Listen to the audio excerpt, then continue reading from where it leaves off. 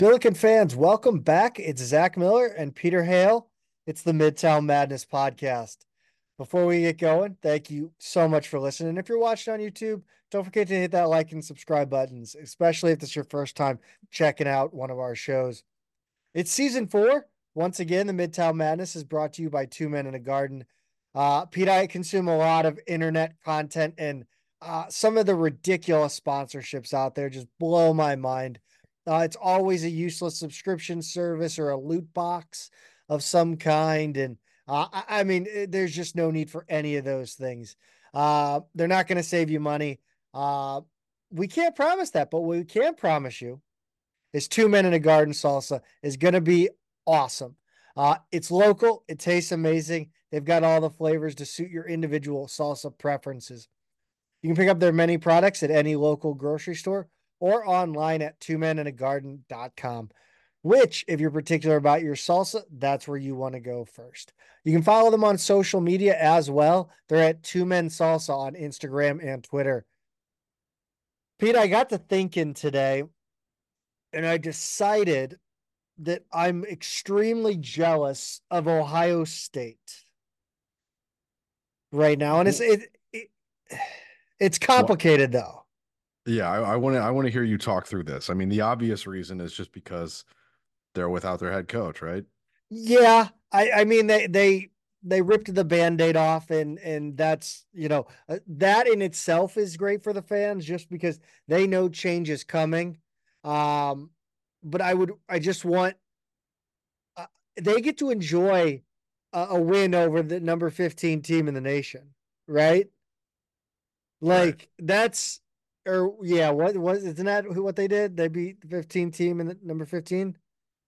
Like they can enjoy. Okay, it doesn't matter who they beat. The fact is that Ohio State fans can now enjoy wins without worrying if like the athletic department is going to be swayed by a couple of fun games and wins, as if there's progress being made. Right. I got you. I see what you mean. I'm trying to pull up their schedule here to see if They you just were right about that number. they did beat a ranked opponent. Well, they beat number two Purdue, but that was last week, right? Oh, you're right. And then they just beat Michigan State today. Okay. As we record this, they beat Michigan State by 3 at Michigan State. So even though they had a loss in between those, I mean, that's 2 out of 3 really good results for Yeah. a team that had been sputtering all season. Yeah, I mean it's not so much that I think anything can be salvaged from this season because I don't think it can, but because I think the issues with Billiken basketball run a lot deeper than just X's and O's. It's roster building that's holding this team back quite a bit. And not saying they're bad, like there's just not that guy that we need to fill out this roster. It's not, I mean, they're one of the guys on this roster, not named Brad is aware because he's old, could be that guy, Hmm. could turn into that guy, but we don't have him right now, which is a rim protector, with our guards being subpar um, on the dribble drive. And we're going to get into it in the George Washington game. Right. But first up, we got to talk about this Kilcoin interview because wouldn't you know it, something gets released right after we record. Yeah, it's that way every time, isn't it? And we even teased it on the last show, right? We knew it was coming. If people remember, we both kind of gave our version of what might be said in the interview. But what actually was said, Zach, and I guess we can go through and try and hold ourselves accountable too afterwards. Yeah, absolutely. I mean, as much as we were just trying to be funny, we also thought we knew a little bit. We've heard a little bit of that Travis Ford talk after game, so we had an idea. First quote. No one's as unhappy about this as I am and our players. We don't expect people to be happy. We expect to have criticism. When you play at Kentucky, you hear it all, and you need to have thick skin. Saying that after what was allegedly reported as happening in Philadelphia is very humorous. Hmm. Yeah, which is the sort of interaction with a fan on the way out of the game there. Yeah. Whatever that was. I mean, I just don't know how you can even respond. You're the dude who's in the position as a head coach. Like, yeah. Like what was the Ed Cooley's response? I'm rich as shit. Yeah, yeah, Like basically.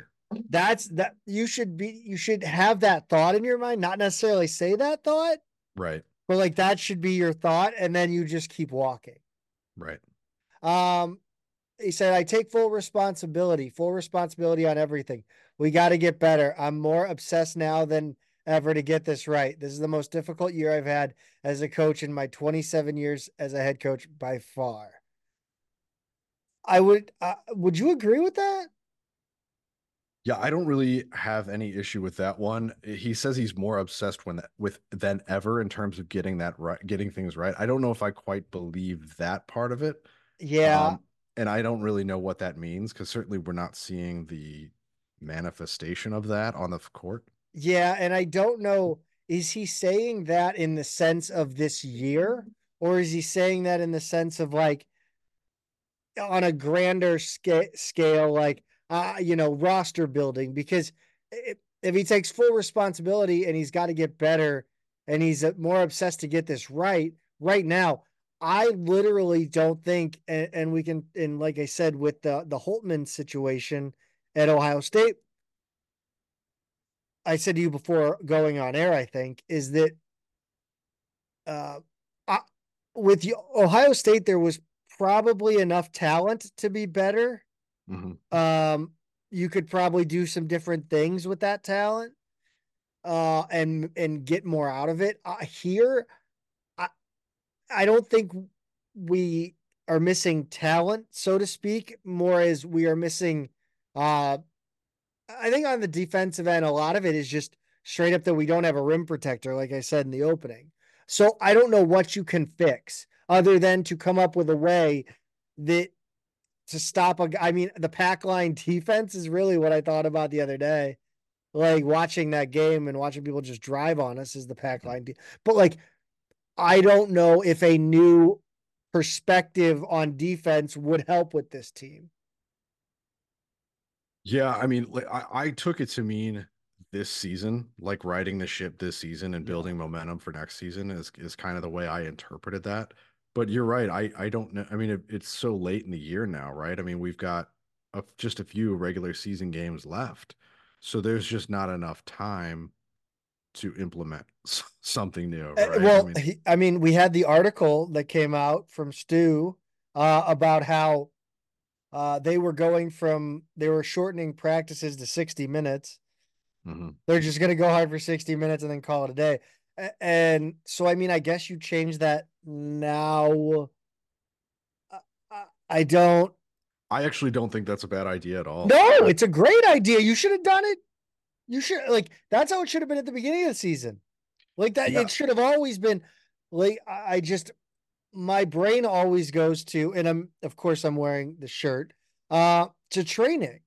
Like Mhm. when you're getting ready for a race, you bring down the volume and you raise the intensity so that you're fresh for the game. Like there's no reason to practice to do physically demanding basketball work more than 60 minutes a day Mhm.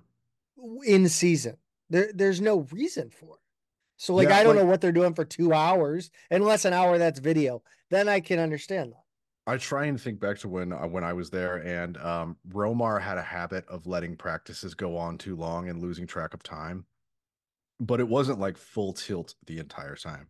Whereas Brad tended to have shorter practices that were like timed out a lot more to the minute, right? He would allow for some wiggle room in there, but he had a really, it was a crisp schedule for practice.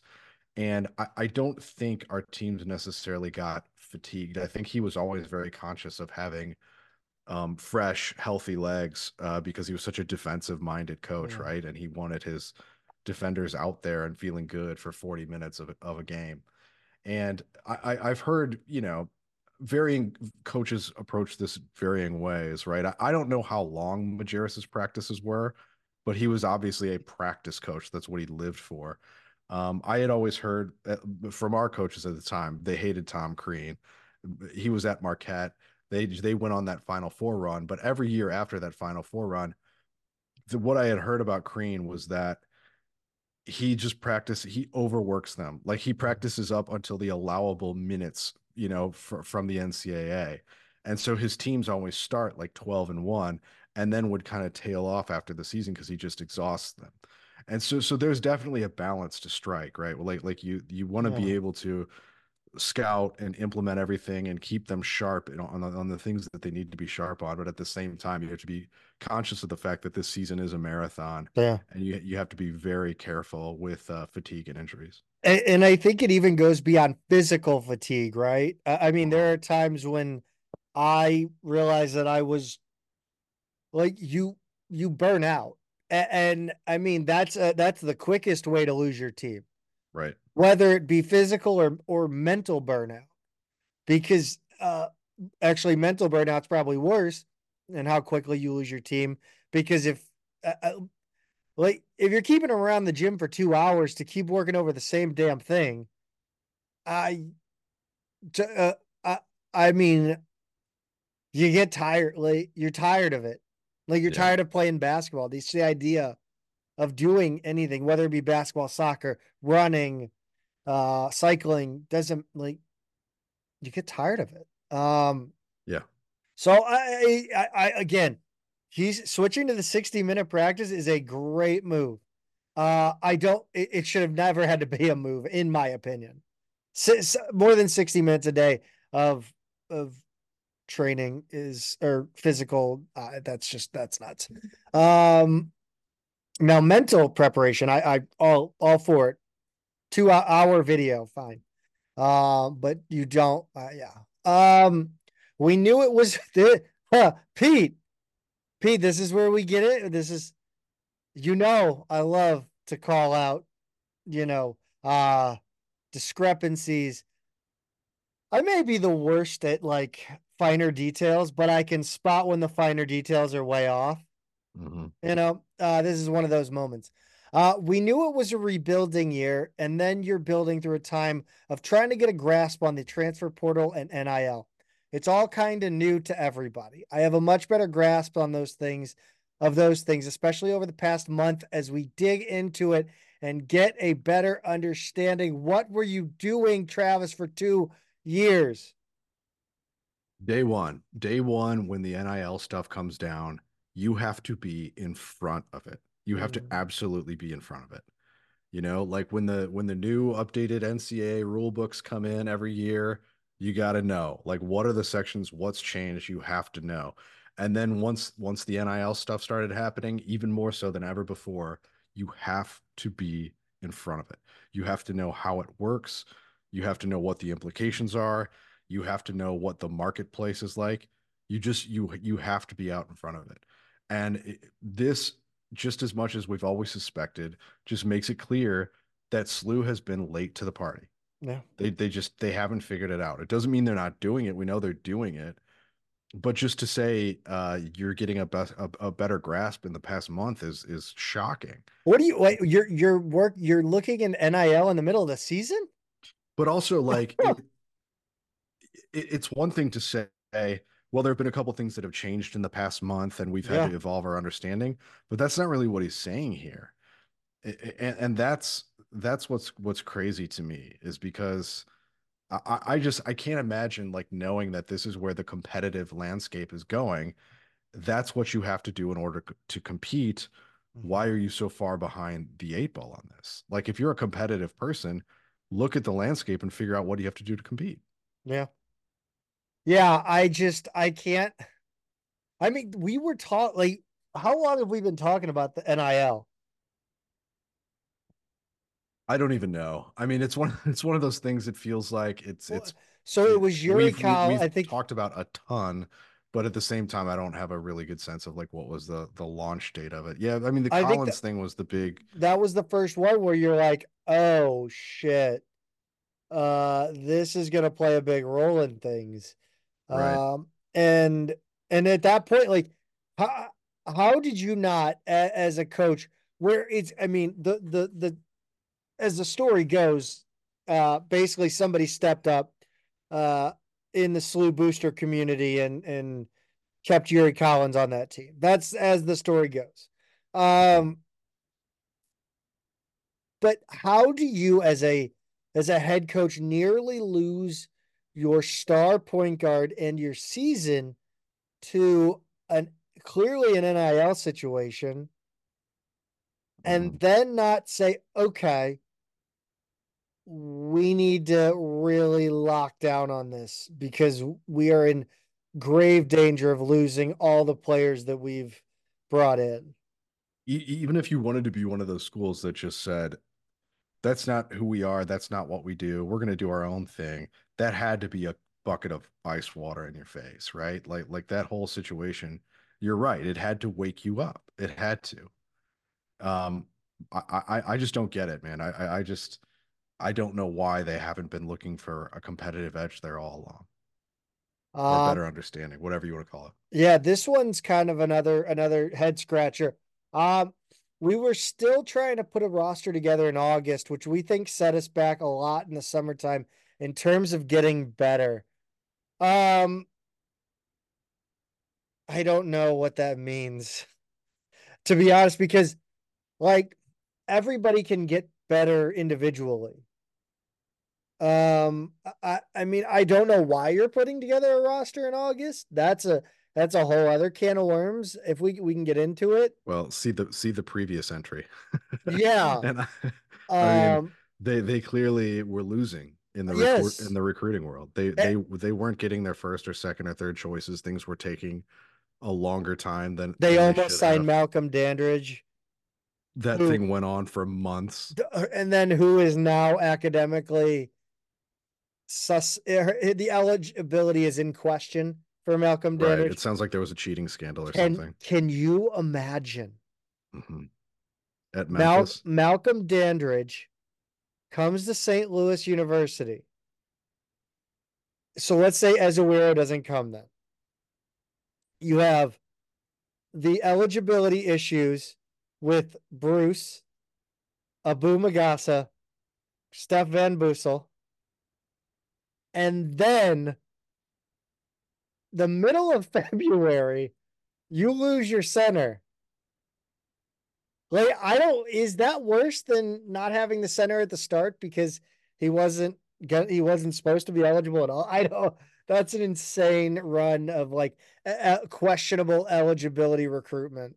Well, the words being tied to this are academic fraud. So it seems like there was some kind of cheating or something, which I guess you got to do at Memphis because it has such a reputation as an academically rigorous institution. So yeah, hard to imagine he would need to cheat at SLU, right? I mean, we're no Memphis academically No, we're speaking. not. No, we are we are we are the UT Martin of the west of the Mississippi. I mean, it's just Uh, just just incredible. um, let's see. Uh, yeah, I don't like this roster. They're still not the roster's still not put together. Uh, these are all excuses, and fans don't want to hear excuses. I get that, but it's reality, and we have a plan going forward. In no question. Now, Yeah, this is this. But oh, sorry, I don't want to interrupt you. I want to set it up, and I wanted to know like it's this is another one where you wonder a little bit what he's talking about, like what the yes. time frame is. Yeah, that's exactly right. Because when I see a plan, I think, well, okay, the only option this year is to win in Brooklyn 5 games in 5 days because we're going to be at bottom four seed, right? Barring that less than 1% chance outcome, he's talking about next season. And when you look at next season, Hargrove and Meadows are gone out of eligibility.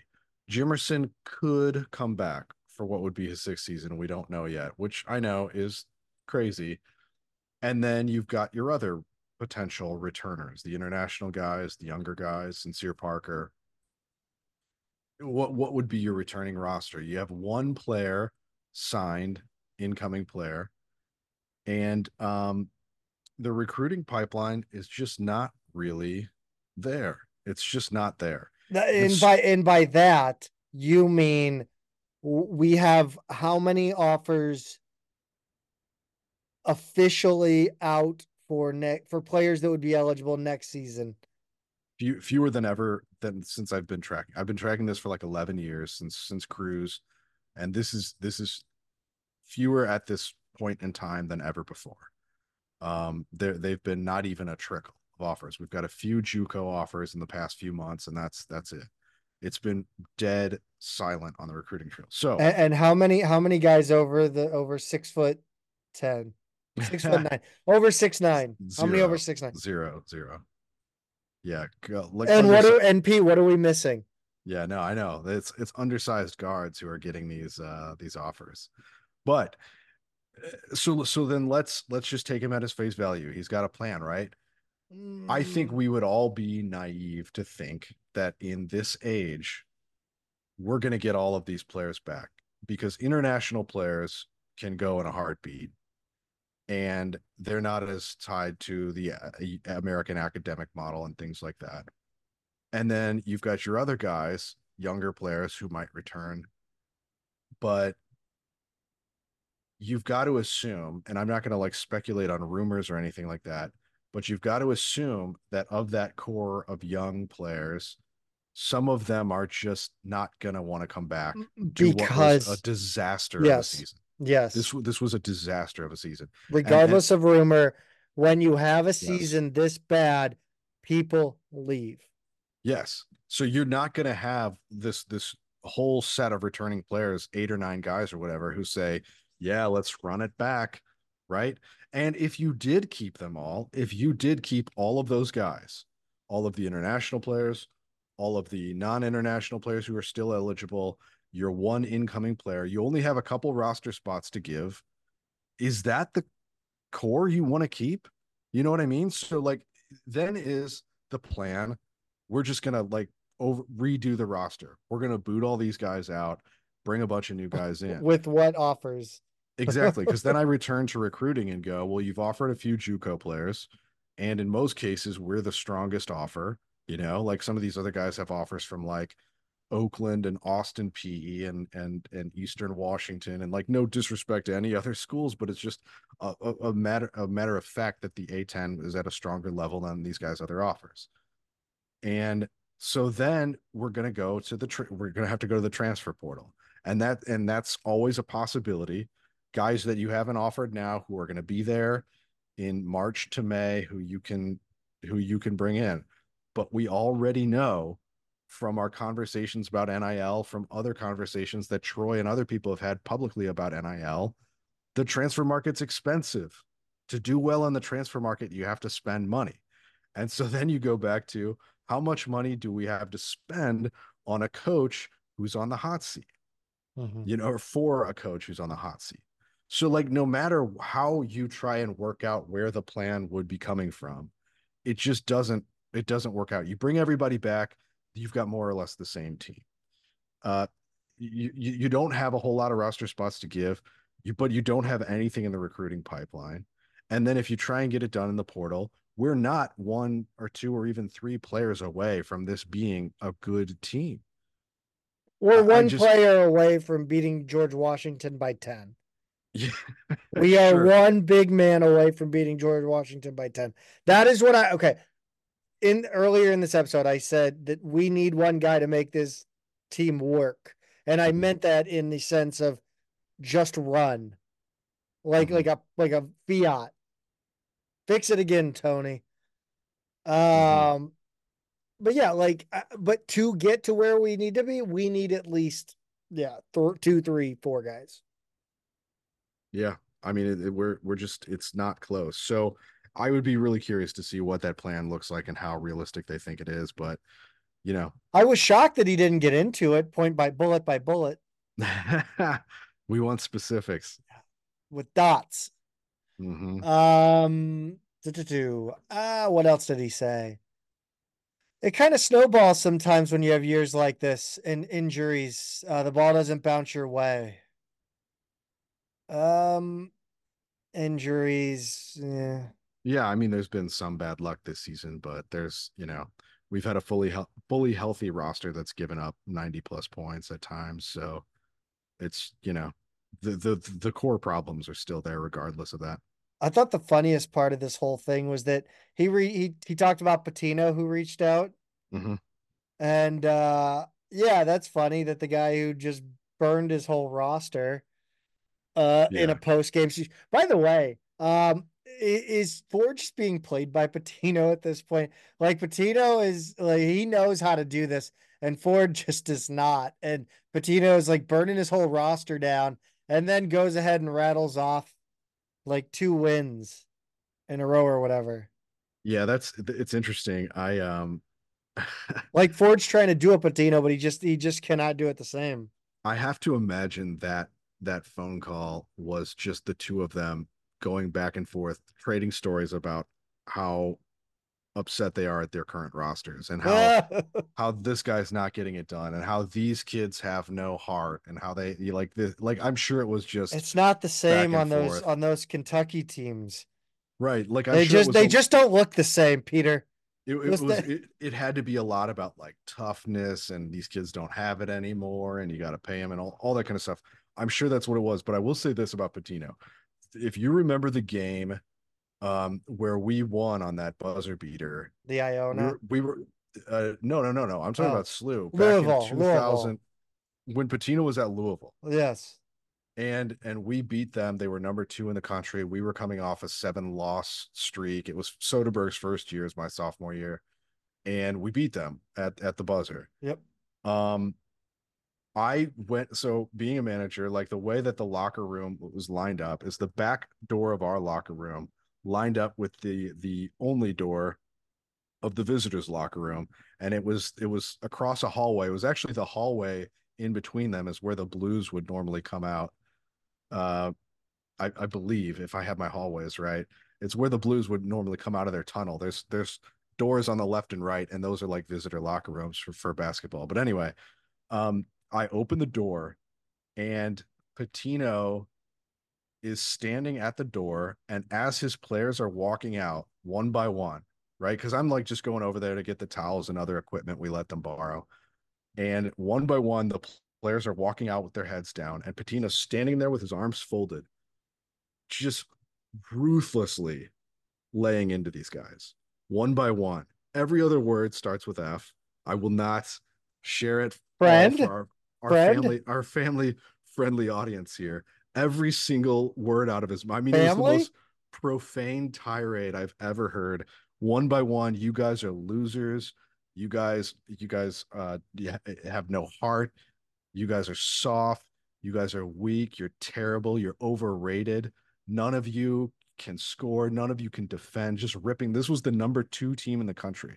Every single guy walking out of there got like the worst insults I've ever heard a coach give to players one by one on the way out the door. He was just standing there giving it to him.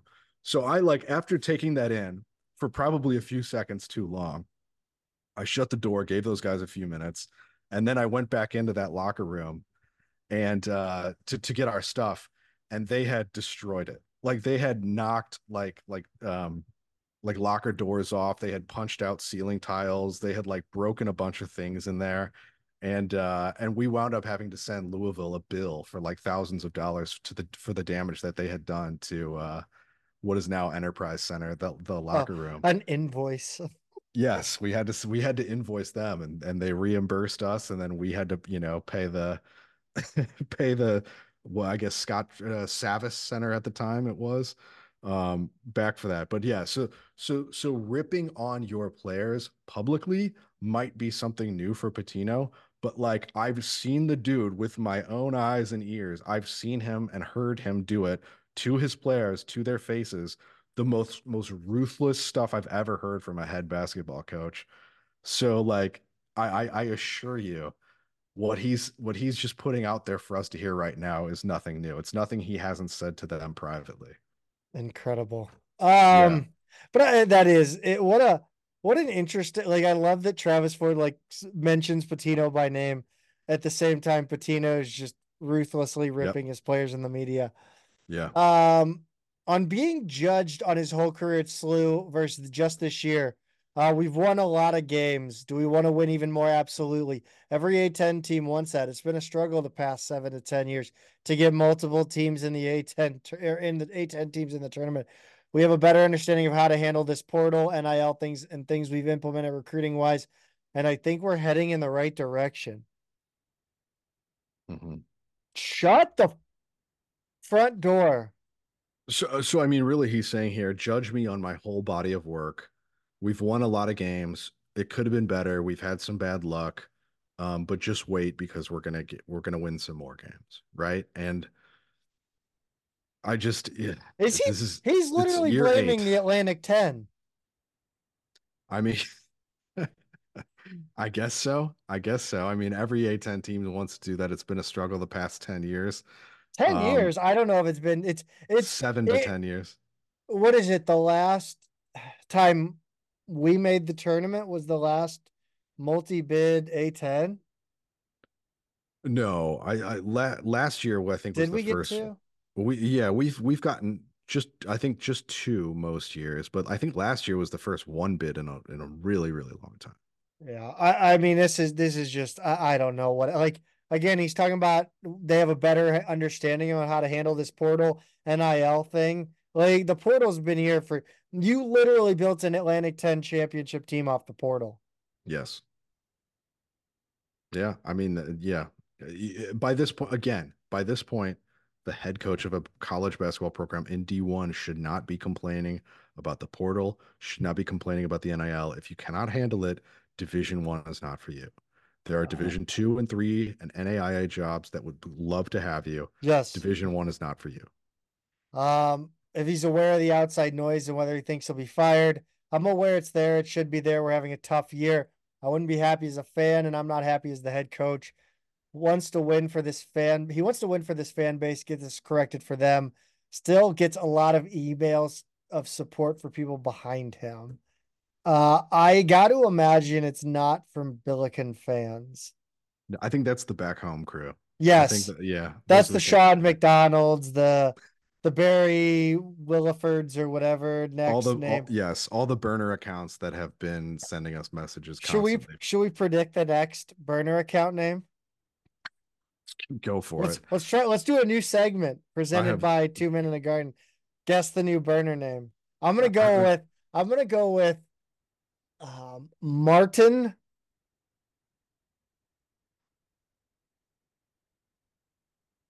Granderson. but then Martin Granderson. also like five or six numbers Yes, of behind it. course. No, 6792453. Yes. Yes, of course. This one's interesting. He got choked up here. I don't worry about the other stuff. I really don't. I absolutely love St. Louis. Living here over the past 8 years, I've had some of the most rewarding times of my life, but also some of the most difficult times of my life here. This is a special place. I love it here. I want to get the season turned around now and look forward to being unbelievable next year because of the fan base, for what this city has meant to me and my family, because we've experienced a lot here and people have been good to us, not just during the good, but the difficult times. I have true love for St. Louis and St. Louis University. And when you're a coach who's moved around, you have certain things you like about certain places. We've been through a lot here. This is where my kids would tell you would be home for them. I don't know if I believe that, but that last I part, I don't know. I yeah, mean, yeah, yeah, I mean, I can't speculate as to that, but I mean, I guess I could see it because they all basically went to, middle school and high school yeah. here and stuff like No, I that. mean, look, like, again, you love this city, great. Be an announcer and have your home base here. Yeah, I But just coach like at Lindenwood.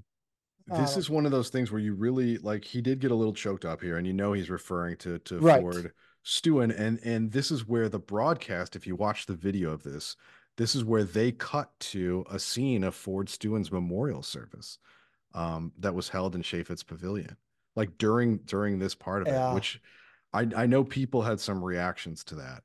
Yeah, I think it's I don't know, man. I that stuff it still bothers me. And like it's it's tough because yeah, that happened. That's real. That's not bullshit. It's I don't know if calling it out by like punching us in the nose with it or the viewer, I guess. And again, that's not on Travis Ford. Hmm. Like Travis Ford didn't edit the piece. So I have nothing to say to Travis Ford on that. I just think it's a choice, and Yeah. it's putting I don't know. I don't I don't love that choice. But again, Travis Ford didn't edit it. I want to be clear on that one Hmm. that we're not Yeah. blaming him for that. For using well, never mind. Right. Right. Right. Yeah, I want to get this thing turned around and we have a plan in place. We have a plan in place that's already in action to get this thing turned around. Is that a what's like race car? What's that called? The word race car, what is it? It's spelled the same backwards as forwards. That Oh, sentence that's a anagram. yeah, that sentence is an anagram, but like with words. Yeah. It's Anagram. Is that right? he's Yes. literally No. No. Anagram is just is it rearranging. onomatopoeia? No, that's a word that is spelled like it sounds. Okay. Anyway, Uh, but like race I'll car figure it spelled out. it's spelled the same backwards. This sentence is literally he says, I have a Palindromes. yes, Palindrome. that sentence like a Yeah. palindrome. Yeah. He's literally am I making sense? Yeah. I know what you're I saying. want to get this thing turned around. We have a plan in place. Now we have a plan in place again that's already in action to get this thing turned around. Right. Yeah. What So what an incredible phrase. I mean, we've already talked about the Oh, feasibility of a plan. I oh, mean, but the the no. Go ahead. Sorry. the only possible plan based on what we said the last time, a few minutes ago when we talked about this, the only possible plan is if he said, we've got $4 million committed to next season. I'm going to go get the top five guys to enter the portal, Yes. and that's going to be our starting lineup next year.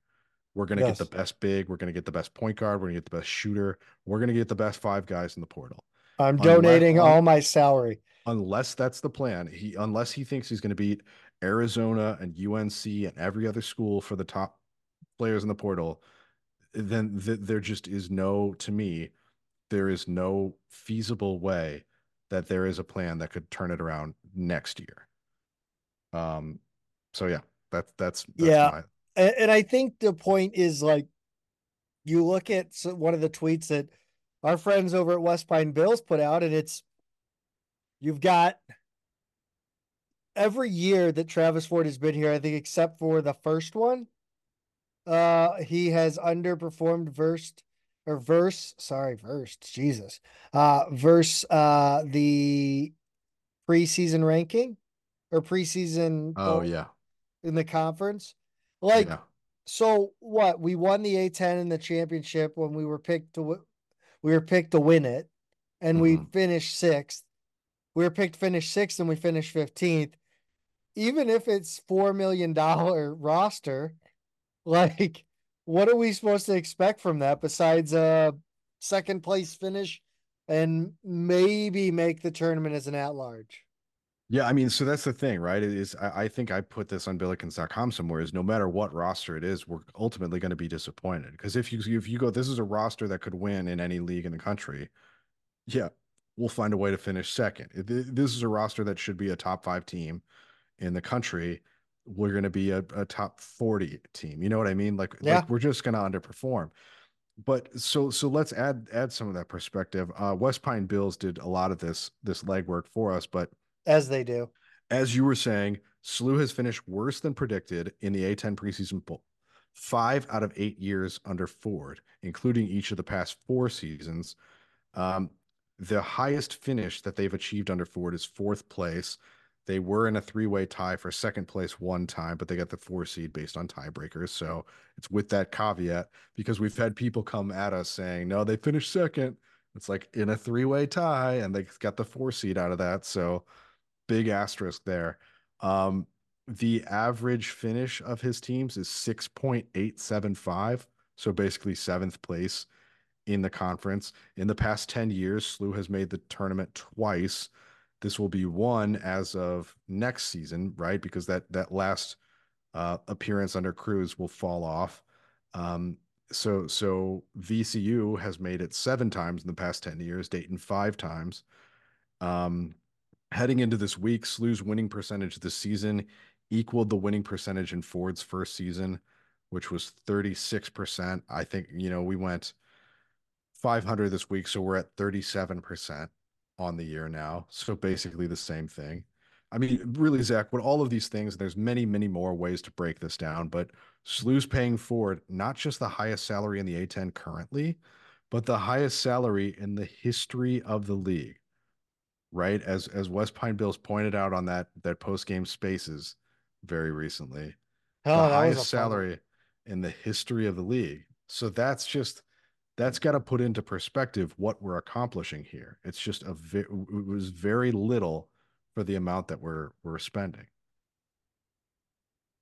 Yeah. How did we do, I guess, on our guesses, our role play? I don't think I did all that well. I think I rehashed a lot of the things that he said on like the coach's show or in like kind of his usual local media hits that are pretty softball pieces. So I do think I kind of missed the mark because I think he made fewer excuses than usual. And his tone, Zach, actually reminded me a lot more of his tone when he was addressing that social media blow up earlier this season. He's still not being very specific with things, but he's not giving me a whole lot of faith in whatever his plan is. But I think there's more like kind of self-awareness and accountability than we normally hear in those other media spots. So did I miss it? I would say yeah, I kind of missed it a little bit. I don't know if you feel the same way, but You know, I don't it was listen to anything anybody says. Like whether it's me, you, I have like I black out for like 2 hours and then I never listen to it again. fair enough. Well, speaking of blacking out for 2 hours, I think we ought to talk about this Duquesne game on Tuesday the 20th. You're learning from me on your transitions. Yeah, that one was pretty smooth there. Fantastic work. 81-66 loss at Duquesne, Tuesday the 20th. This one I nearly I was this the same night as the city game. It was horrible because we're I think getting it was. I we're think it getting was. our Yes. are just absolute doors blown off in this Duquesne game. And the city game starts. I'm like, finally, a reprieve, something else that I want to watch that I can listen to. And the announcer was worse than the Duquesne announcer. It was, I was in hell, truly in hell. Yeah. Um, but this start was just absolutely horrendous. I've, I don't know how this team, like, I don't know what the plan, uh, like, I don't, were they not prepared again for pressure? Yeah, that's a good question, Zach. I were they not prepared? I would say you're right. They were not prepared. Like they weren't prepared for anything. And I mean, the way this game started, I don't think they were prepared for the time of day that the game was, because Duquesne got out to a 25-4 lead, which I think was the biggest of the half. SLU did somehow cut it to 14 points at halftime, 41-27, because quite frankly, I don't think Duquesne is very disciplined. They settled for way too many long range threes. They could have easily had 50 or more points in this half, but they just kind of at times tried to see if they could get hot again and just took dumb shots. I didn't quite know what they were doing. I was like, you guys, if you give SLU's defense like 5 to 8 seconds, you're gonna find holes. You don't need to shoot a 30-footer. Day Grant or whoever else was on their team was taking dumb long threes or long twos. I was like, you guys just pass it twice and watch the thing open up like the Red Sea and just have what you want. I don't know what Duquesne was doing. So 47, I would have been, or sorry, 41, I would have been really upset if I were a Duquesne fan. I mean, they left double-digit points on the table easily.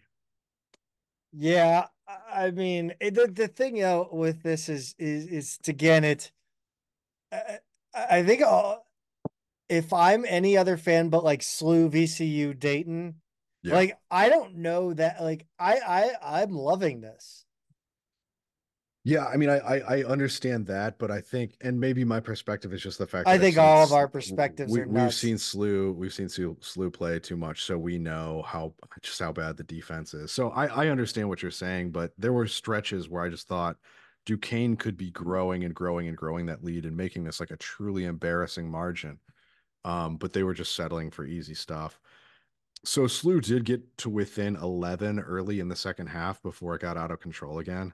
And the question, Zach, that I kind of asked watching this game, related to what you asked to open this one up, is what was the scouting report on Day Grant? Like this guy's not a mystery. He was a first team all conference preseason player, right? Everybody We have knows who he we is. have a we have an assistant who was on staff at Duquesne. Yeah. Yeah. So What is he doing? this guy is like one of the least mysterious guys we'll face all year. Like there are other teams, and we'll get into this later, who have transfers who we haven't seen yet necessarily, right? But Grant is a guy we've seen. We know what he does. 31 points on 10 of 19 shooting, 6 for 13 from three. As I said, some of those threes were dumb, but like they seem content to let him shoot even good threes. You don't want anybody going 6 of 13 from three. That's just, it's too many attempts, it's too many makes. Bad, bad, bad news. And yeah, it's another 30 piece for the leading scorer on an opposing team. It happens to us way, way too much. I've never seen anything like it, Peter. No, I haven't seen anything like it since the last game. Since for the last how many years do you think that's been going on? Hmm. Two, three? Well, Duquesne in particular, we've had guys who have just really gone off against us, and not That's just why we got Charles Thomas. in the past couple of years, but they've had guys really have big games against us. We had that Billiken Killers conversation last summer or something like that, and Duquesne had a few entries on there. There's a lot of entries being written in the Yes. last 2 years. Oh my God, have there ever? But even the guys who haven't like fully established themselves, Duquesne always has had one player really go off against us. So I don't know what it is, but we should have been prepared for this guy and we just weren't. No, we were not. And I don't know if Duquesne was ready for Kellen Thames in this one because he was the lone bright spot. He really was. 30 minutes, 12 points, 5 rebounds, 4 assists, 2 steals, 1 foul, 1 turnover. That 1 foul is kind of my favorite part of that whole thing because we've been harping on him about foul trouble and he stayed out of it in this game. And he was just his normal, active, bouncy self throughout. So I really liked what he was bringing, but he seemed like the only guy who had, a good night's sleep before this game, because everybody else just didn't bring it. Um, you know what, I really want to go into like this tangent about Kellen Thames and how I don't understand why we don't run more stuff for him, like those quick hitters that we saw from like anything that you would run to get Sincere Parker involved in the offense, like run that for Kellen Thames too. Because I think Kellen Thames has that gene. I do, but also like you just say like those two names and you wonder why do we not push things in transition like all day? And we're gonna get Like, into it for GW. we still score a ton without running a very fast offense, and it's just like guys, We could uh, score 200. we really could, we really could. I don't understand. I mean, we have a team. What I see as, and I guess we don't really have strong point guard play, but otherwise we have a roster that's very well suited to play fast, fast, fast, fast. Hmm. So yeah, I don't get it. Because we don't have the legs, dude. I guess so. You got Jesus. to reserve your strength for those practices. Uh, Parker just this ended his hot streak. He just couldn't get anything going in this one. He seemed to have some foot problems in the second half, which we would find more out about later. Yeah, he didn't end up playing in the next game. I guess that was related. This initially made me nervous given his foot injury earlier this season, but when he didn't play against George Washington, we were told it was foot problems, but unrelated to that injury. So yeah, I don't know. I don't know. I guess We need to find him some new shoes. yeah, I don't know what's going on there. Well, Um, but I mean, a lot of credit has to go to Jimmy Clark on Duquesne. He spent a little time on Parker, a little time on Jimerson, and Jimerson couldn't get free either, especially when Clark was guarding him. He did score 12 overall, but Clark ended up with 6 steals to go with his 18 points, 4 rebounds, 7 assists. So he did a good job. And I'm forgetting the other dude's name who they spent most of the game on Parker and Jimerson and really frustrated those guys. And of course, Slew having no playmaking creativity whatsoever. Just no way to get those guys loose. Hughes was a non-factor in this one. Foul trouble immediately. 4 fouls in his first 6 minutes of play. Didn't get in again until late in the second half. Hargrove had Mhm. 17. He's been maybe the steadiest force offensively. It's Like weird he's not because been great, but he's yeah, always tend to put up that between 10 and 15, 10 and 20. yeah, he's been. I agree. Like our most, and it's interesting for Hargrove too because he's kind of been our quietly most consistent player, right? Yes, Like every 100%. game, I he's I putting up I double I figures and good rebounding numbers and like fairly efficient shooting numbers and just but you don't come away necessarily thinking about the game he had when it ends, right? he would be a great Cody Ellis piece on a good team. Yeah. I'm Yeah. telling you, people. Yeah. Um, Azuero had 13 and 7. I don't know what else to say about him. There's nothing on the stat sheet that really jumps out as to why this game went the way it did. I think you really can really parse it down to that first 10 minutes that Yeah. first half. Like they were ready to play. They came ready to play. They played with intensity, and I don't know what we did. It This just is one of those times where you're like, okay, Travis, yeah, team didn't bring intensity. Oh, yeah, sorry. even when Slew got to within like 11 or so and you thought like, oh, are they closing the gap? Are they coming back? I mean, it still just never felt like it was going to happen. Yeah. It just didn't. The funniest the funniest part to me, Zach, though, the Duquesne announcers who are really goofy, and I know you and I and West Pine Bills and other fans all have different perspectives on what these guys exactly bring. I think they sound like small town high school basketball announcers. They are goofy. And boom Goofy. goes the dynamite. I mean, they are clowns. But like they were exasperated at a point in the second half. They were just like they're watching Slew play defense and they just go, "Oh, they can't guard anybody. They don't want to guard anybody."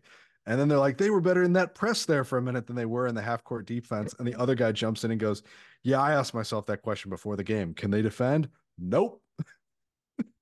And this was just right in the middle of a play. Like it was unbelievable. These guys were just like smacking themselves on the forehead, being like, "We've never seen a team defend this poorly. They can't stay in front of anyone." I couldn't listen. Like I cannot. And I think this again, we're gonna point back to the Travis Ford, please fire Travis Ford before the season ends, because I cannot listen to announcers go on the Travis Ford PR train anymore. Well, I they cannot do. hear about this. It's the same spiel. It's like they're handed Yeah. talking points. Yeah, and they do that before the game, and then they watch the team play. They don't really go back to that stuff. Like No, some of them have the audacity, like as the game's going on, to be like, well, if their better players are injured or whatever. But it's like, if you watch the game unfold, you just go, they have no clue what they're doing defensively, and that's on the coach. It's really incredible. But look, I can see why Duquesne got kind of overrated this season. yeah, They've got some individually talented players. They've got good players. They were fun last season. Like last season, they were supposed to be terrible, finished last in the conference, and they didn't. They were they were literally the anti-Billikens. enjoyable to watch. No expectations, and they outperformed it. So I can kind of see why that happened, but they're just not as good as a unit as they are individually. That this win gave them 7 in their last 9, but I just don't see this being a team that wins a conference tournament. No, I mean it's just it's a I hate this season so damn much, Peter. Well, yeah, because in normal year, if you can defend and rebound, this is the kind of team you beat, Oh my right? God. If we could defend and rebound, if this team right here could defend and rebound, Yeah, I, it'd be I great. It'd be great. This is exactly the kind of this team you beat. This Duquesne team. bro, you'd beat every freaking team. Like In this, this league, yeah, yes, you we pretty would be much would be damn close near the to it. top of the league. Yeah. All we needed was two big men. They could defend and rebound and maybe score a little. Unbelievable. Oh, speaking of defense, let's talk about this George Washington game, Pete. 96 to 91 Huh. win over George C- c- Washington on Saturday the 24th. Congrats, Billiken fans. You got NBA basketball without the NBA prices. My God, extend Chris May. It was NBA style basketball with a much lower caliber of player. I gotta, let's be clear. It We was tweeted, worse defense. 96-91 because it was worse defense than you'd see in the NBA. oh yeah. Oh, I mean easily. No, I mean, my point was there was no defense in the, never mind. Yeah. Never, yeah. What It was a yeah, bad joke. It was not it's great. we tweeted out before the game that this would be a combined 200 point game scored in regulation, or at least that it could be. And we got 187 points. We were close, but we didn't know that Sincere Parker was going to be out for this game, to be fair. Um, Zach, I think you thought that this game should have been a blowout, though, right? Yes, that's kind of like this is the best that our offense can be. Yeah. We're shooting this well. What if that George Washington team is so bad and missing two key players? How do we give up 90? Like, how do you score that? This should have been 91 to 70 or 96 to 70. You're missing two key players if you're George Washington, and one of them is not named James Bishop, which means that guy is going to take every shot. Yes. Like hound him and like put guards on him without fear of fouling, right? Like knowing that you've got other guys on the bench, knowing that you don't have a Yuri Collins who you're worried about getting in foul trouble, a Jordan Goodwin who you're worried about getting in foul trouble. Hound that guy. Don't give him any room to do anything because he's the only guy on their team who's actually going to be a scoring threat. Yeah. And instead, what happens is he scores, like we just said in the last game, yet another A10 player to have a 30-point game on us, 34 to be exact in this case. And yeah, he just had a little too much space, Zach, to operate. I wonder where like because I mean Travis has harped on the physicality. And we saw a little bit in this game where we looked decent on defense with Steph in there. But Yeah. like a guy like George Churchich, if you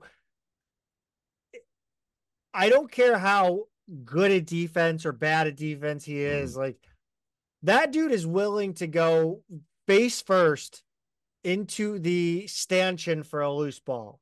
Hmm. Put him on Day Grant. Put him on James Bishop. Let Yeah. him beat the shit out of him. Yeah. Test the refs. Test the refs. Yes. Yeah. I like I don't understand if you're looking for toughness. George Churchich and Steph Van Bussell are your guys. And we're gonna get into that further as we get into this game. Um again, this should have been this is a 25 to 30 point blowout with any sort of defense from the Billikens. Um GW made a game of this. They pulled it within 2 points three times in the final minute, Pete. They did. And the first time they got to within two was after Medley missed a pair of free throws with 59 seconds left. Bishop converts at the other end, and you just get that feeling, Zach, of like, you Oh, gotta be kidding me. Like, this is not happening right now. But luckily, Slew was 9 of 10 from the line after that. Hargrove had the only miss. They really could not afford any more than that one miss. And Medley, by the way, after that went 4 for 4. So, crisis averted, but they not only gave up the lead here. They almost gave up the entire game from from one that seemed very much in the bag as the first half progressed because SLU led 55 to 42 at halftime. That's only because Bishop hit a three at the buzzer. That's a season high for points in the first half, and it matches the 55 they scored in the second half against St. Joe's when Billy Lang handed them the game. Um, just one of those things, Zach. Like the way that that first half went, it was unimaginable. If you told me at that point George Washington is going to have this one down to the wire. The question has been asked on more than one occasion, dare I say it, many occasions. What the hell is going on in that locker room at halftime? Yeah, I know. It's a valid question. Like I just don't know how often. Like I wonder how much when we are winning that uh, it's so interesting because I think on a lot of different levels, Travis Ford overthinks and overcoaches Mhm. and just over I don't know over a lot of things. But like, uh, did you did you address what George Washington might do and how you would react if they did it? I don't Right. I don't know. I don't know what's going on. I don't. Frankly, I just realized like I almost said I don't care, and I realized this how much I have somebody in this Discord server, uh, not our Discord server. We're not that popular, but somebody said like they literally said don't care on the result of the game. And I thought about that and how much I've had to disassociate, not just with Billiken losses, but like the idea of sports affecting me in any sort of way. Like I don't talk shit to people anymore about like I'm not gonna go on the Twitter and interact in any sort of shit talking way with like a VCU fan. I don't like it doesn't matter to me this year. Like I've had Mhm. to like I've realized that like it doesn't make any sense. And that's scary to me because that means now that I don't sports as a whole and watching pro and college sports, like my brain is starting to really try to separate itself from caring about sports altogether. I was Mhm. just trying to push it away for like a season of Billiken basketball, and now I'm flirting with like sports really don't matter all that much, do they? Huh? Yeah, it's put other things in perspective, I guess. I don't like it. When you're not enjoying it as much. Um, yeah, I know. I still care. I mean, I'm here. Yeah. I still Oh, I care. care. I'm gonna drive my happy ass down to down to Chaffetz on Wednesday night. I will once again not pay for a ticket. Yeah, I have paid directly to the Billiken ticket office. I have paid $0. No, I have paid $10 this year. for a And that women's was for game. a women's basketball ticket. Hmm. That is the one time I have given money directly to the Billiken ticket office. Now, I have eaten at games. I will admit to that. But They're getting that chicken tender margin on you. yeah, they are. Yeah, they So are. Those gross speaking ass. of halftime adjustments here, Slew goes 12 of 19 from three, which is phenomenal in the first half. I love that they shot 19, by the way. Made 12. Second half, 1 for 7 from three. First half, they shot over 65%. Second half, then that's overall. Second half, they shot under 35%. So clearly, I think it's more than just cooling off, right? Like GW made Stop pushing the tempo. as bad as George Washington's defense is, and they are appalling. Like they're a really bad team. They clearly did some things differently, right? Like they were trying to take away some looks a little bit more than in the first half. And I know halftime can be it's a big dividing line and guys cool off and yeah, Slew played a little bit differently. But I don't know what was said in Slew's locker room. Because yeah, of the way this game swung, Zach. It was pretty I don't know, it was pretty jarring because like that whole first half you just kind of felt like, okay, good. This was an easy one. Yes. I don't like I don't understand why you're not trying to knock teams out. Yeah. Like you have won this is your third win in conference, is that right?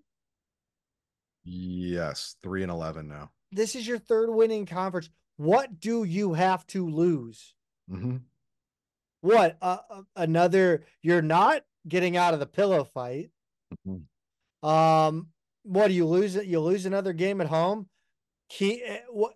Like I understand not wanting to like go way outside the box or whatever to start again, but like you're up 55-42. Mhm. Push the tempo. You can clearly you have seen your offense like you score in transition and like moving the ball quickly. Like why aren't you trying to extend that? Like I don't understand it. I don't. Yeah. It's so much of like that overthinking Travis Ford. Oh well, we're up 55-42. We gotta slow it down and try to like I don't know. Is that that's not analytical, is it? Like No, it's just being too conservative. yes, the conservativeness in we don't want to get anybody angry. We don't want to get shot, Lowercase c. Yeah, lowercase c. Too much conservative basketball in this Mhm. one. Yeah. And in every game really. Like go for that knockout. Throw your best stuff every time. Right. But yeah, I don't know. The second half shooting decreased to under 35%. I know, from over 65%. It's wild. But we did have six players in double figures. So Almost seven, that's nearly something. seven. That's something. It Yeah. is. This is a game that you win. Like this is an NCAA tournament game where you win going away, Mhm. offensively speaking, Sure. against anybody. You shoot 12 for 19 from 3.5, and that's gonna put teams in a hole that's hard to get out of. With any sort of just the defense, man. Hmm. A little bit. I don't know. Jimerson with 19 in this one, leading all scores. Yeah, he was Uh, only 5 of 18 though, and 3 of 10 from three. He was one that in the first half it kind of took him a while to get going, right? It kind of felt like, and then in the second half too. I mean, he's the one who never really got in a rhythm here, which was odd. He had his moments, but 3 of 10 from three. Like if you told me Slew went 12 of 19 for three in the first half, I would have been like, okay. I mean, Jimerson obviously played a role in that, right? But a smaller role than you would think for sure. a career high for Medley in this one, right? Has to be. Yeah, yeah. 14 points, 7 assists, seven ties his career high. And then he hit both of his 3 point attempts. He was 6 of 8 from the free throw line. Both of those marks are career highs as well. So yeah, big day for him. And then Hughes also had 14 and was more efficient than he's been lately. 4 of 7, 2 of 5 from three, and then 4 of 5 from the line. So pretty good day for him. He let his hair out. I don't Yes. know if the different look kind of had him feeling. Larry Hughes' former teammate Anderson Varejao would be proud of that hair. Yeah. Hargrove, steady Eddie, 13 points, 8 rebounds. Ezewiro, 10 and 7. I did notice Ezewiro. I finally noticed every people talk about like Ezewiro being, aloof, not necessarily in the game. And I saw one of the worst, his worst defensive possession. Like I noticed it. Hmm. Hughes got driven on, and Ezewiro is just watching the drive, and Ford nearly ran out to the lane to yell, "You're just watching!" Because, by the way, you could hear everything that he was saying because of so much dead air on the broadcast. Oh yeah, I know. We're gonna get it. We need to get into that too because I have thoughts. Do we need to get into that? I can. I'll, All right, we will.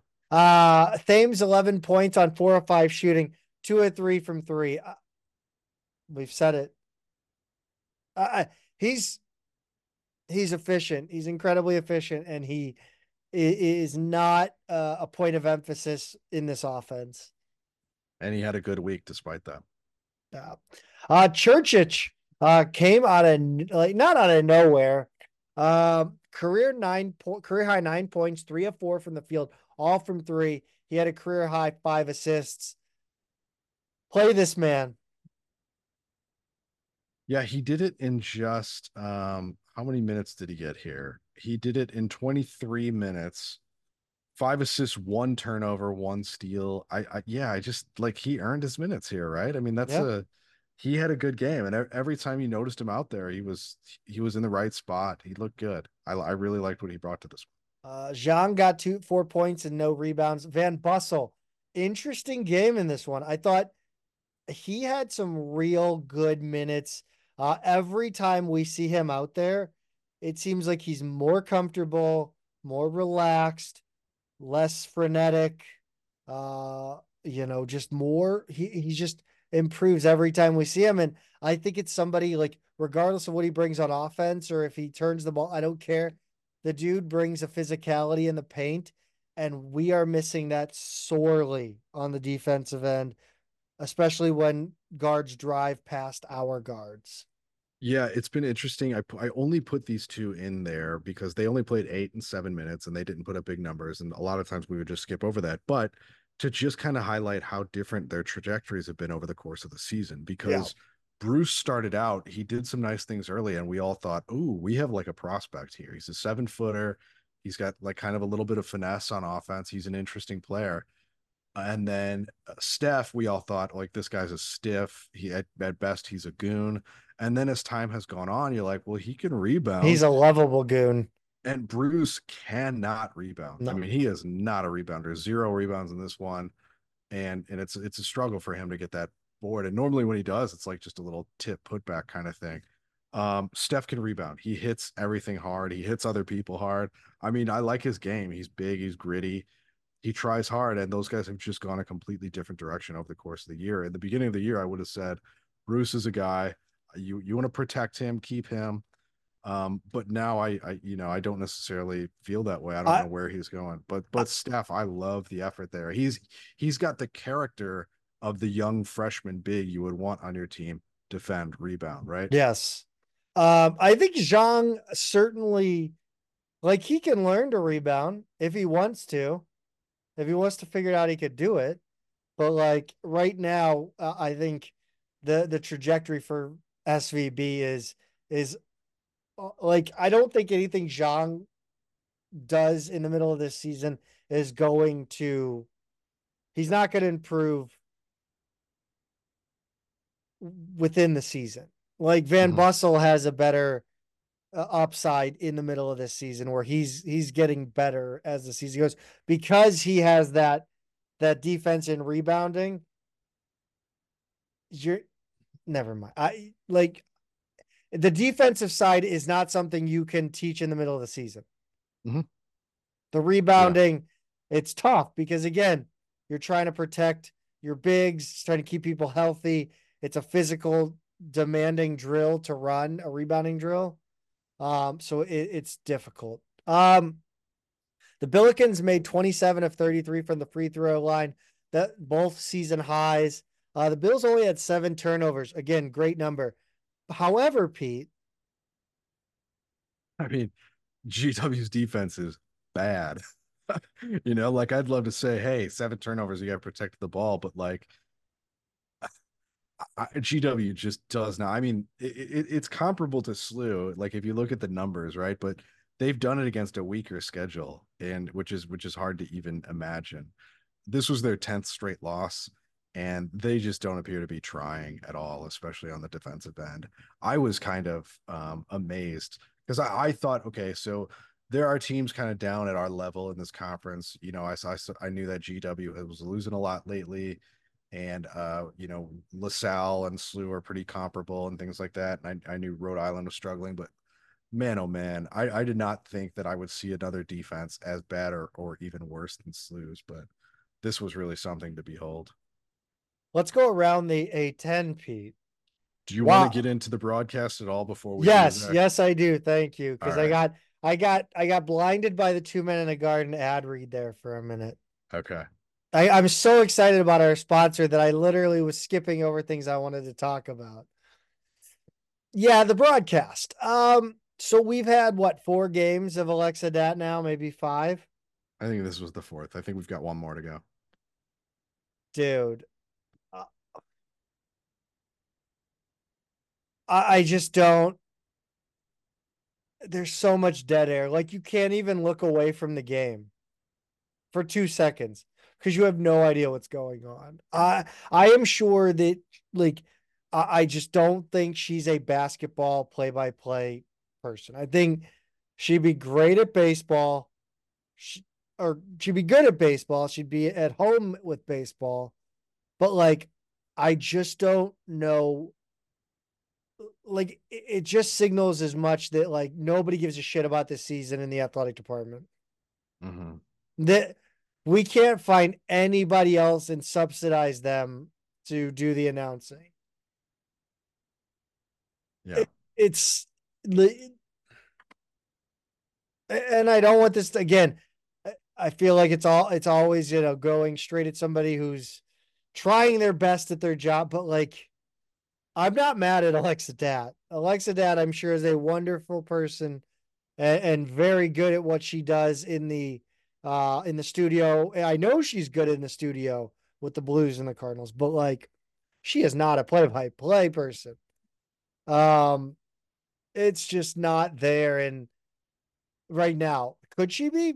I don't know. Good, like that's great, but like SLU should not be the place you put somebody who's never done play-by-play on any level. And I said that before, and this season has just confirmed it for me. I can't.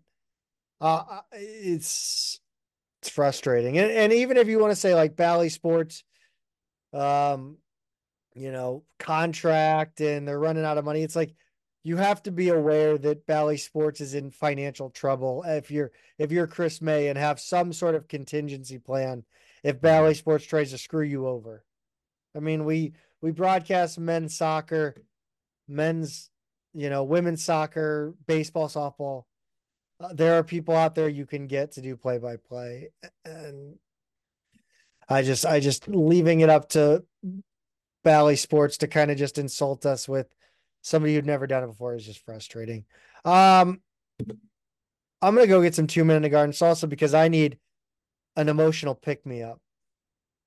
Yeah, and I don't blame you, Zach. I mean, the salsa is a good way to go, but lately I gotta say I've got a couple jars of the dill pickles that I recently ran out of, and I don't know what's going on in their kitchen, their factory, their bottling, packaging line, whatever. Magic. The pickles lately have been fantastic.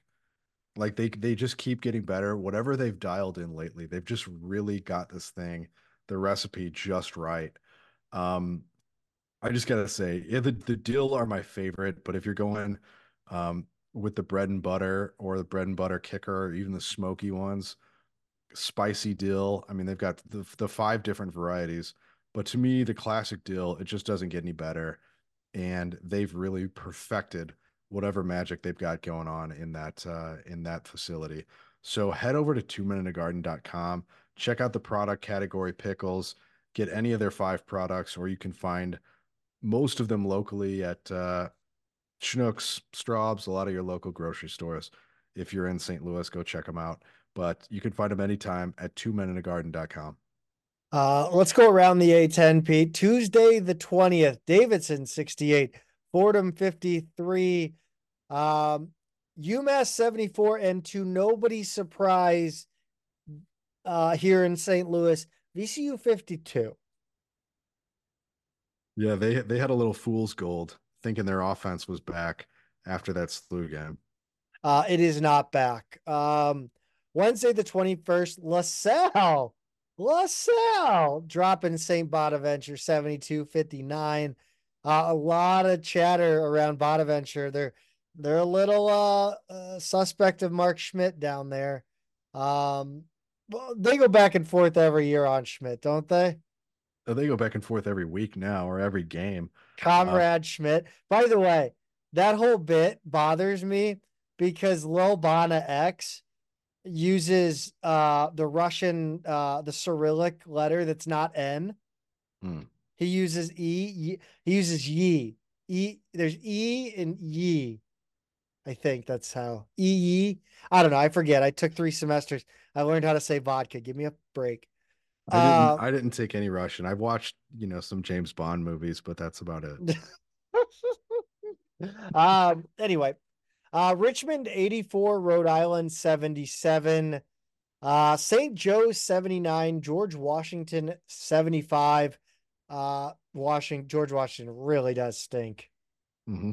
Uh, George Mason 71, Dayton 67. Give it up for our the Juggalo Patriot over there.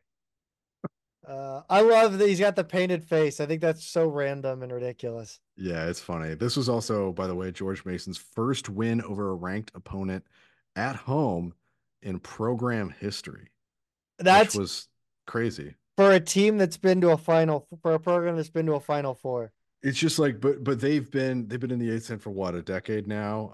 Too It's long. something like that. So it just shows you, like, even in the A10, but before that they were in the Colonial, you don't get many swings at a ranked opponent at home if you're not in a major conference. You really don't.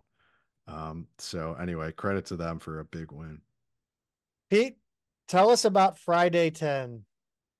Friday 10 was a real barn burner between two of our finest. Fordham 79, Duquesne 67 in a, just kind of ugly game all the way around. Duquesne fans not happy after that one. Is Dan Um, Brad on the hot seat here? it's so funny because some of the most prominent Duquesne people we follow will be like, no, he's the guy. He's still our guy. If you don't think this is as good as we can do, you're nuts. And I'm just kind of like, really? Like another person couldn't step in there and win more? Well, I Because mean, isn't the rumor that like Dan Brad's just going to retire and it's Drew Joyce? yeah, something like that. And which I would be thrilled as a Duquesne fan to, like it's Dan Brush is going to be mediocre forever there. Every once in a while they're going to outperform.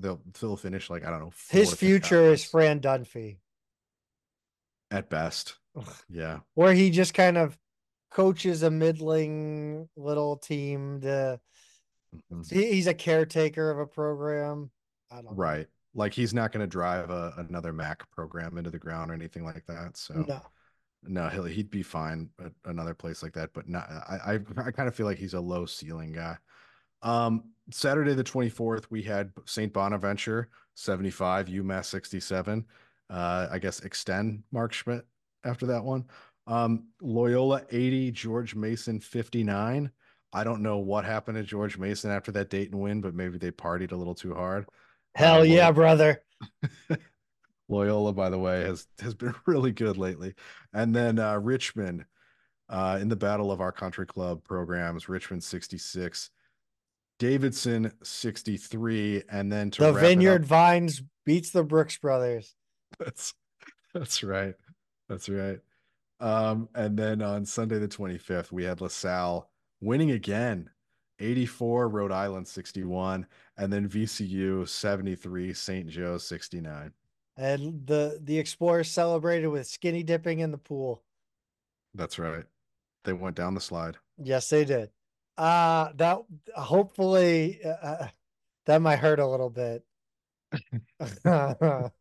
Let's preview a couple. I almost said let's skip one of these games because I thought we'd already played one of these teams, but we haven't.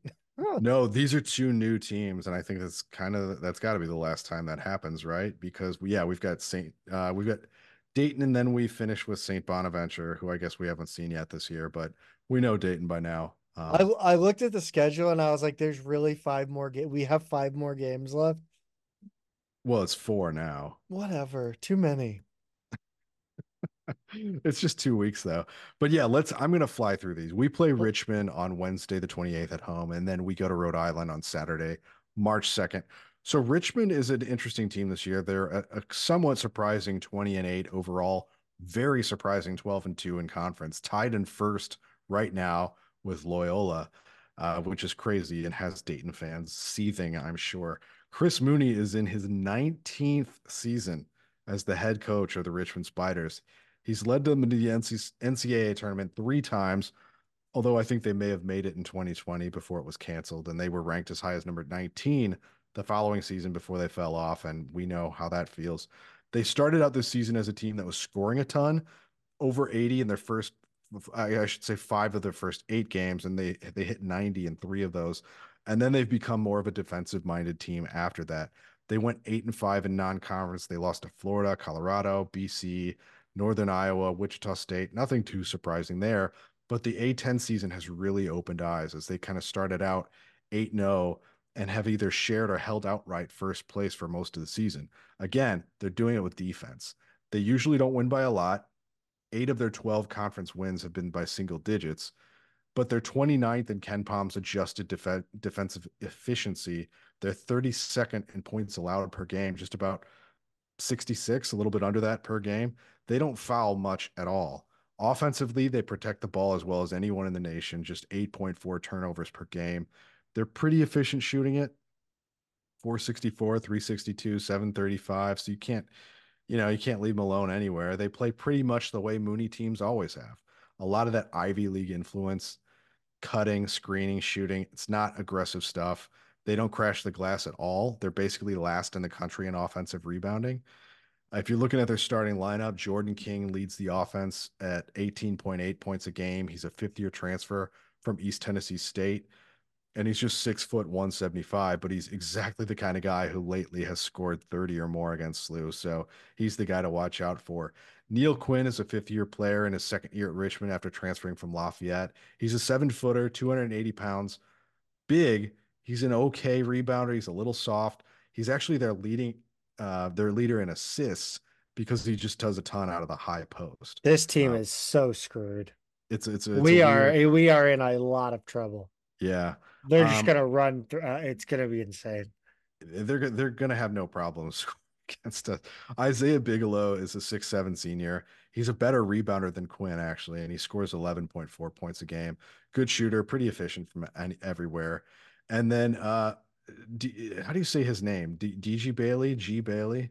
It's DJI. G Bailey. I've heard I think it's Bailey refer. Yeah, Jai okay. Jai Jai or G Bailey. I think it's like a Yeah, Drew Holiday.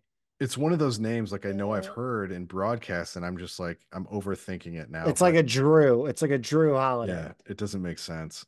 Uh, anyway, he's a fourth year player. He's played his whole career at Richmond, but only this year has he taken a jump. He's been a guy you can kind of skip over in previous years, 3 points per game or less, really. And that's where he was as a junior, and now he's scoring over 10 points a game as a senior. Delani Hunt is the other starter in the lineup. He's a fourth year transfer from Wagner. He averages just over 9 a game. He's also small, about 6 foot. So they have small guards, but they're pretty you know, pretty good team nonetheless. It's a game where you wish you had Meadows and Medley to line up with these guys. I think that would be a good combo again. But really, experience, patience, poise. The whole starting lineup is fourth or fifth year players. Four of them are their transfers in their first or second years there, but they play really well together in Mooney's system and have generally gotten better as the season has progressed. So yeah, you're right, Zach. This could be kind of a tough matchup for us. And we've been all right against Richmond in the past too. So it's kind of a shame. Yeah, I just really don't. I mean, they're like I just imagine them running that offense and our guys just looking like they're watching the Tasmanian Devil. They're going to carve us up. Yeah. Yeah. Rhode Island, Pete. This has to be a win. It does, yeah. If you're looking at the rest of the schedule, this is the one that stands out as the one that has to be a win, and then you hope you pick off another one. But after starting the season 3-0, they're now 11-15. They're 5-9 in conference. Archie Miller's in his second year there and has won just 20 total games. He went 9-22 last season. They're honestly a little worse than I thought. I mean, I know his 4 years at Indiana were not successful, but he was really good at Dayton. He's making people forget. You It know might what's have to. it's interesting about Rhode Island is I do they have fans? They do. They're just No, I mean like I'm not like joking. Like their arena makes it very hard to tell if there's anybody in the building.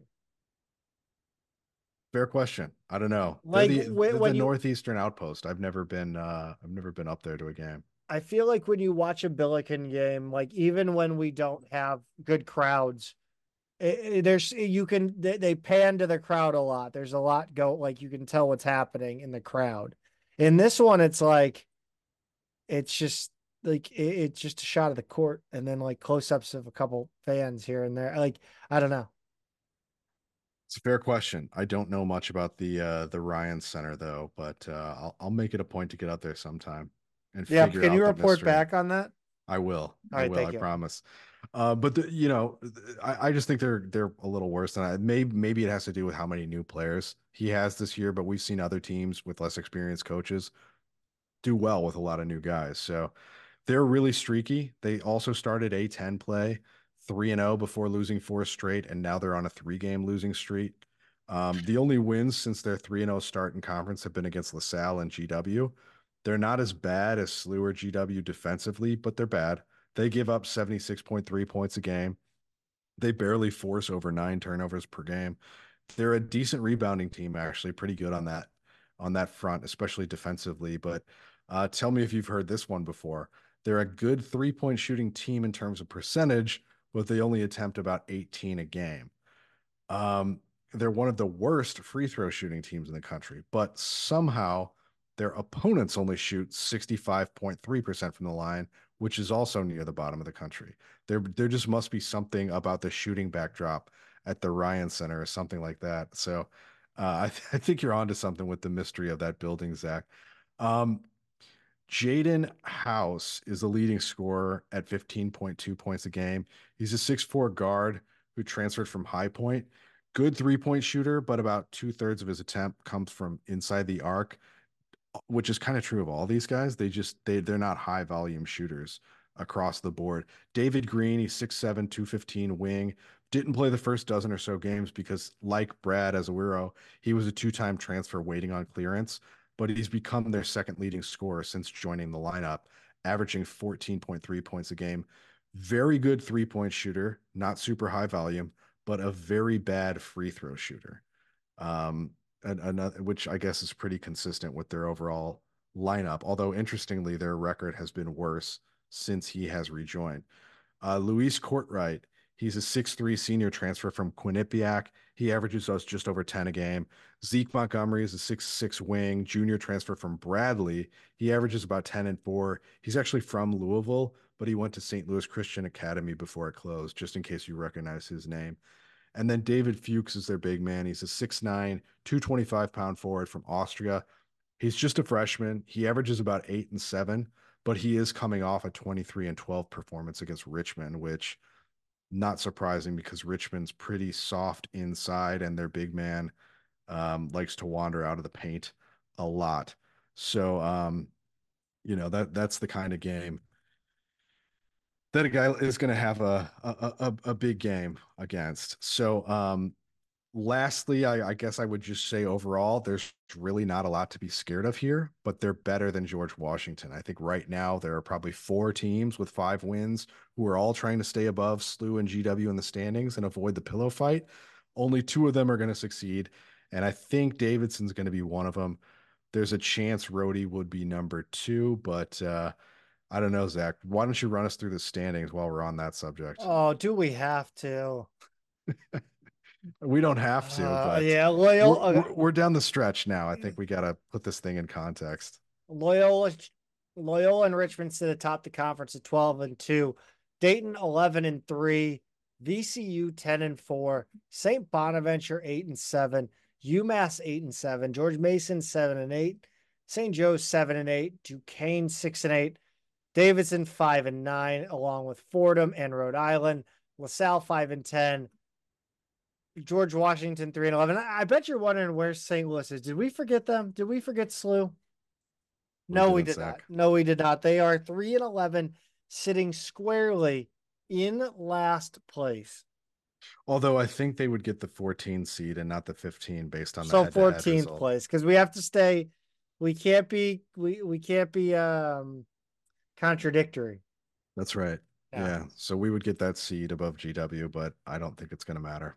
Let's run down basketball real quick. Um, Women's basketball, they dropped a 79-64 road game versus Fordham on Wednesday, the 21st. Kyla McMakin hit a shot at the end of the third quarter to get the Bills within 9, but Fordham went on a 6-0 run to start the fourth quarter, and SLU couldn't get it down to single digits again. This was the second straight game where Brooke Flowers' absence was really felt Not that she's injured, she graduated, just a reminder. Hmm. Fordham outscored SLU 48-22 on points in the paint. It was another poor shooting performance from SLU. 34.4% from the field, 26.9 from three. Peyton Kennedy did all she could to keep the Bills in this one. 24 points on 9 of 15 shooting, plus 7 rebounds to go along with that. McMakin, 15 on 5 of 13 shooting. Martinez, steady Eddie for the women. 9 points, 10 rebounds, 7 assists, and 4 steals. She also had 4 fouls and 5 turnovers, however, so maybe not so steady on that side of things. McMakin and Kennedy Calhoun were in foul trouble with 4 apiece. Both teams struggled on the defensive glass. Could have been an opportunity for SLU to keep it closer, if not win outright. Fordham had 19 second chance points. Pete, the next game was nothing short of it was a drubbing for most of the game. For most of the game, yeah, it was. Bonaventure got back into it a little bit, but the final score, Zach, 83-61 win against St. Bonaventure on Sunday the 25th.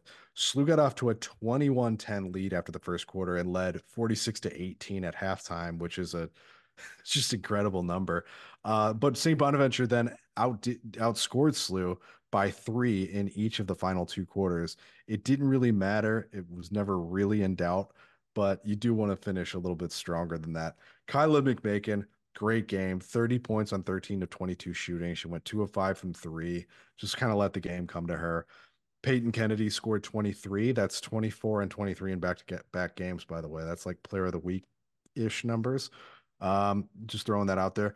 Going 9 of 17 from the field, just 1 of 3 from 3. Again, didn't shoot a lot from 3. She had 8 rebounds to go with that, but SLU only shot 4 of 13 as a team from 3. They didn't really need to shoot outside a whole lot because they got 40 points in the paint. They had 21 fast break points compared to just 28 and 4 from the Bonnies. And I think a lot of that came in the first half as they really locked it down, created some steals, got some points off of those to get that early margin up there. SLU won the overall turnover battle by 5.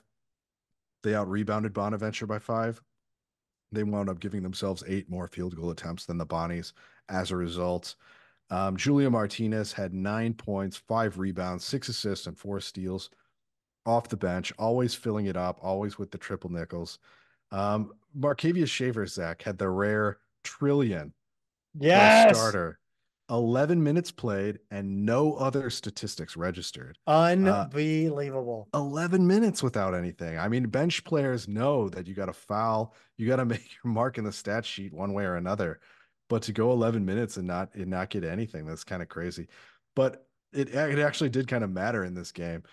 7 bench players got in addition to the starters, with Tillett getting to give a few minutes to some of her non-rotation players. And yes, all of them made their mark in one way or another: rebounds, assists, fouls. They did a little bit here and there to get their name in there, but Shavers didn't. But all in good fun because they beat one of the worst teams in conferences by 18.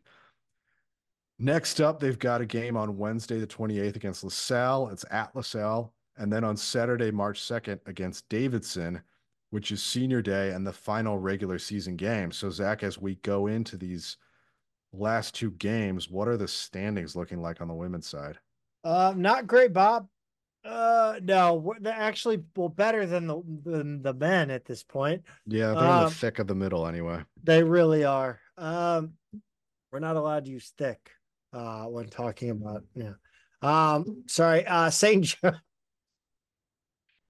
The eye roll was I fantastic. mean, you Yeah. just go with it. St. Joe's and Richmond lead the way 14-2. VCU and George Mason hanging in there with Duquesne at 13-3. Rhode Island 9-7 all alone. Davidson 8-8. Loyola Chicago 8-9. Fordham and St. Louis tied at 7-9. Dayton 5-11. GW and LaSalle 4-12. St. Bonaventure 1-15, and UMass bringing up the rear at 1-16. I can't believe there's a team worse than this Bonaventure team. Incredible. Yeah. Oh, Pete, we're gonna have to strap. We're gonna have to strap in, and the folks at home are gonna have to strap in because we're gonna talk about baseball, and we've got a lot of runs to talk about. 104 to be exact. Yeah, but we're gonna breeze through them pretty quickly because I mean it's just gonna sound like the same thing over and over the way this team scores. 10-2 was the win at Lindenwood on Wednesday the 21st.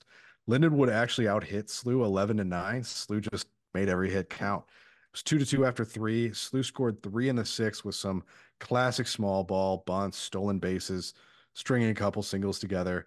And then they got two more in the seventh with triples from Patrick Closey and Tyler Fogarty. The final three runs came in the eighth and ninth off RBI doubles from Ben Gallagher and Brendan Stressler. Dawson Smith started and gave up two runs in the first three innings, and Jackson Yarberry pitched four shutout innings of middle relief to get the win.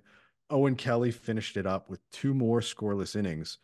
And Zach, that was a nice table setter for their three-game series with Western Illinois down in Millington, Tennessee, which we found out was just a little bit north of Memphis, as it turns out. Last week we said we didn't know where it was, but it was on Friday the 23rd through today, Sunday the 25th, as we record. Yeah, first game of the series was a 20-6 win versus Incredible. Western Illinois, Friday the 23rd. Billikens scored one in the top of the first, added 17 over the next three innings to make a laugher of the first game against Western Illinois, which went seven innings. It was another four-homer day for the Billikens. Moore, Sitzman, Fogarty, and Newegg all going yard. Nine different players scored and nine different players drove in runs. Moore and Sitzman scored four times. Fogarty led SLU with four RBIs.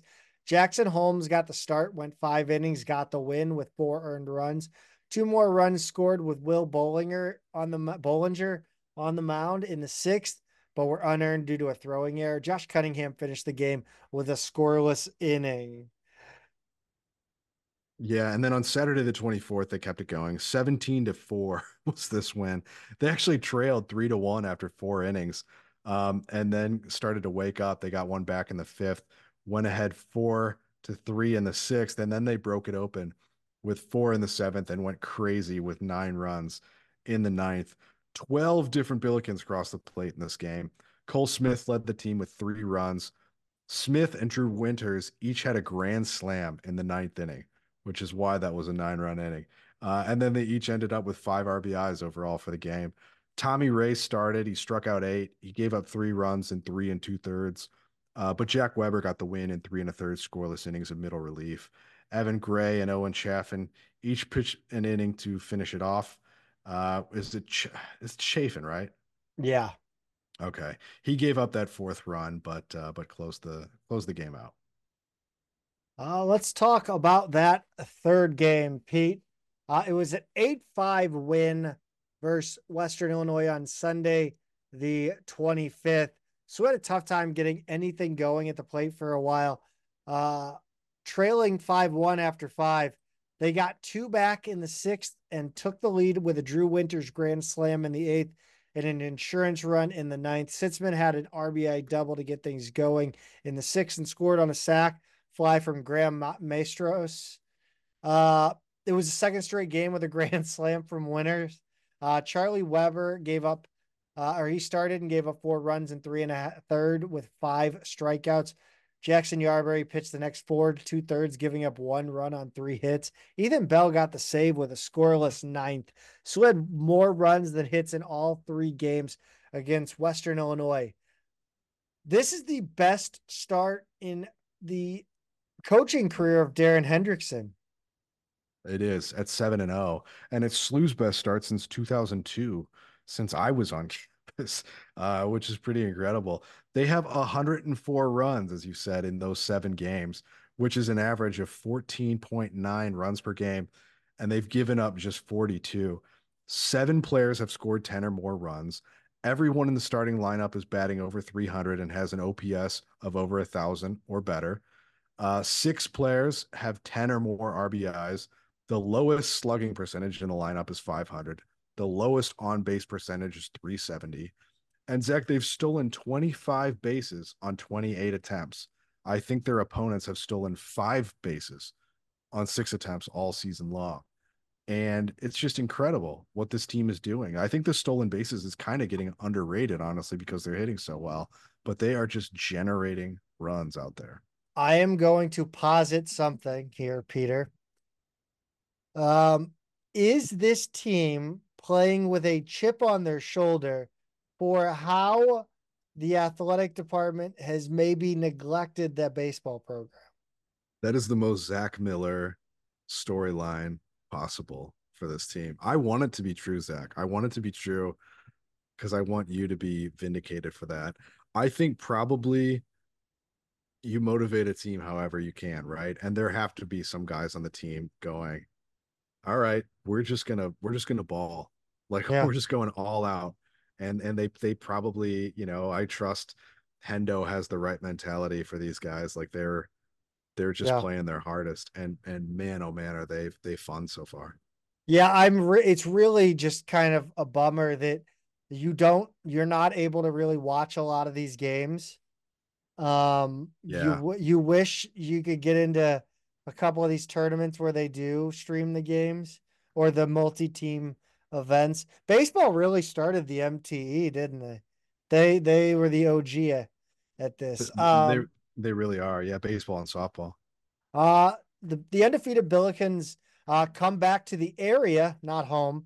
They take on SIUE on Tuesday the 27th, and then they host Lemoyne for a 3-game weekend series starting on the 1st through the 3rd. That's Friday through Sunday. All games this year will be day games due to the lights. Amazing. Uh, Just like the Cubs until the late 80s. Softball continues to play well.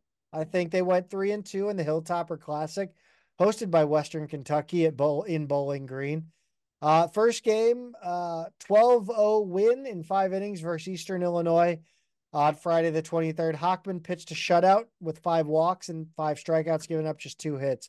Slew did it by stringing a bunch of singles together, mostly. They scored 4 in the first, 6 in the second, and 2 in the third. Abby Ulsis and Natalie Sullivan each scored 3 runs from the top 2 spots of the lineup. Sullivan also stole 2 bases. Allie Marietta led Slew with 4 RBIs, including a 3-run double. Pete, talk about this 8-inning loss against Western Kentucky. Yeah, they this was a tough one. This was a heartbreaker. 6-5 in 8 innings against the host team on Friday the 23rd. They trailed 4-0 after four. They tied it up with a run in the fifth and then three more in the sixth. And then the game went to extras after a scoreless seventh. Slew scored on a wild pitch in the top of the eighth, but then Western Kentucky tied it on a bases loaded walk in the bottom of the inning and then walked it off with a single. Lily Strand started. She gave up 4 runs in 4 innings. Isabel Royal pitched the last 3 1/3, and she took the loss.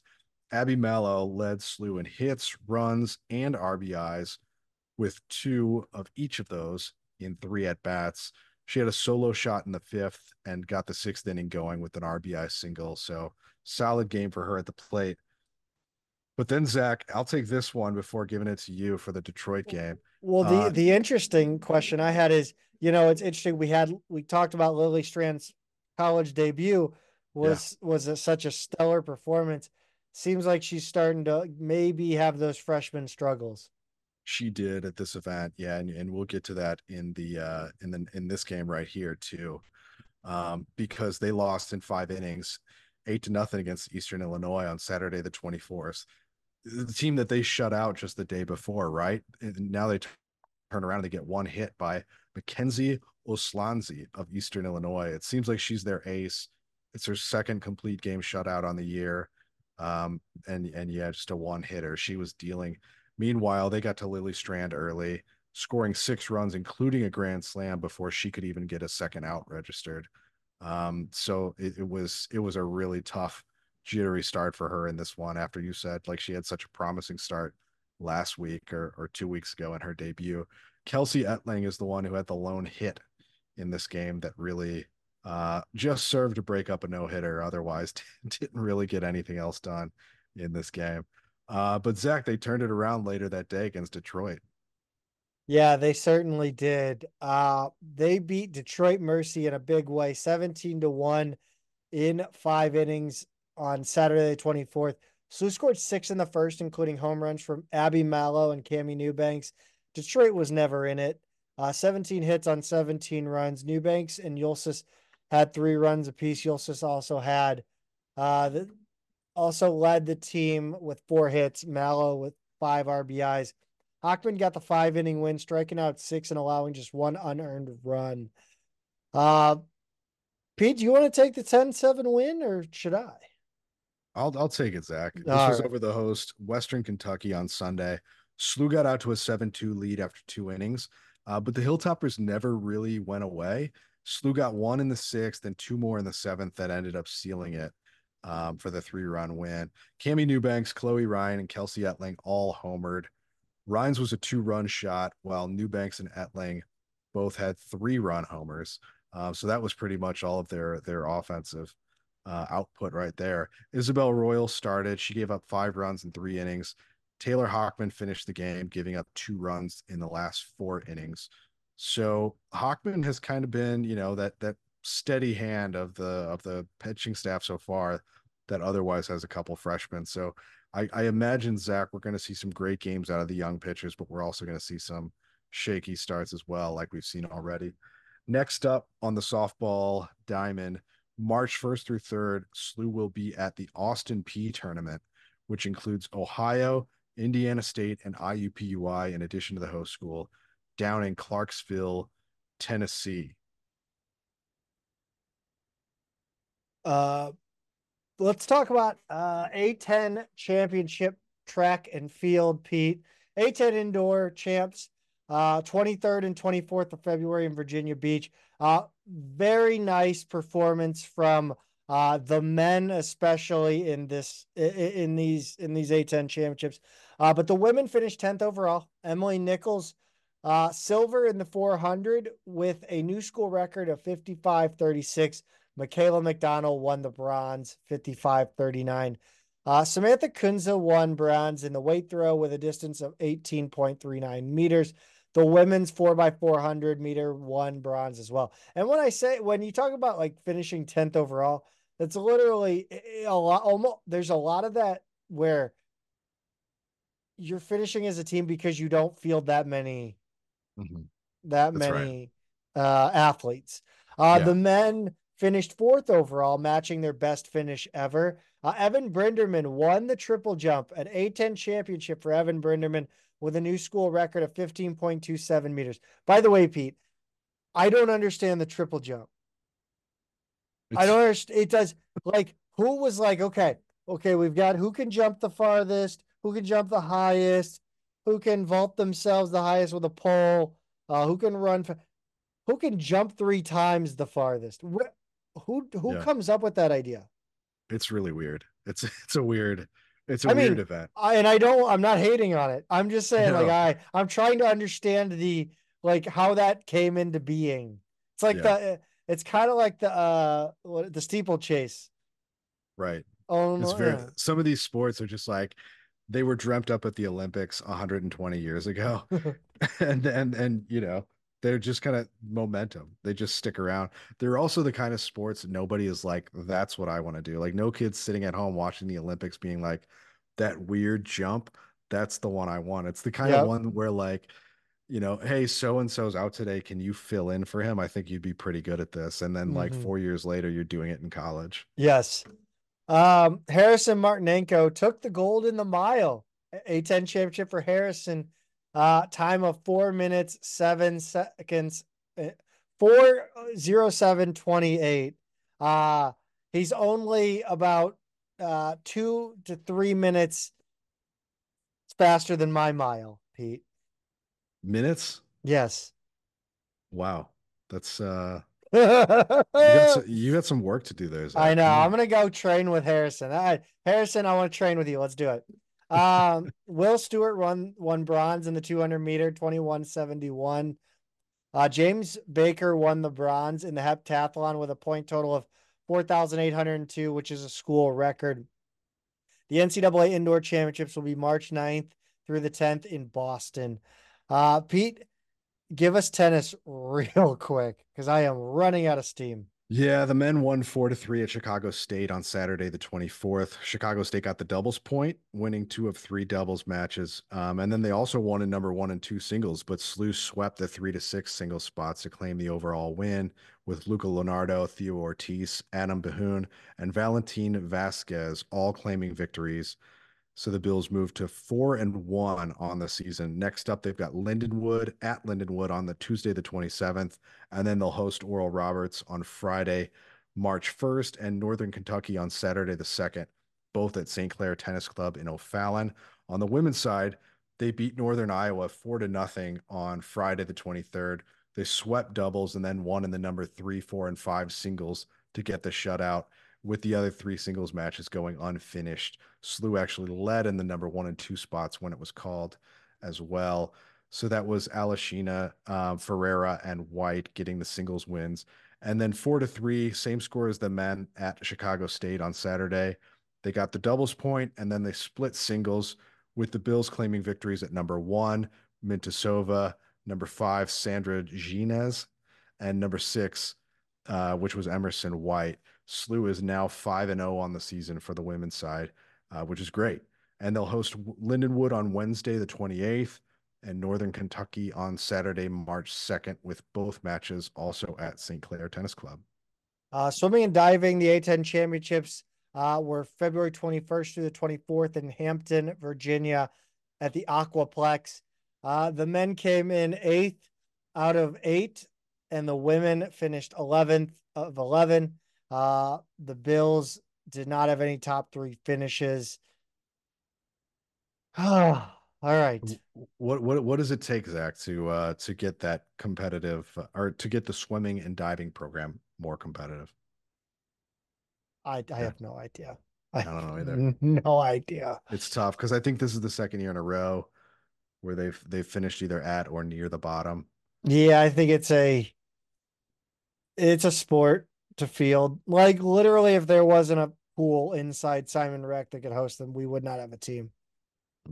That's that's my take because you look at a program like Lennon who just dropped swimming and diving because they don't have a pool on campus. Yeah.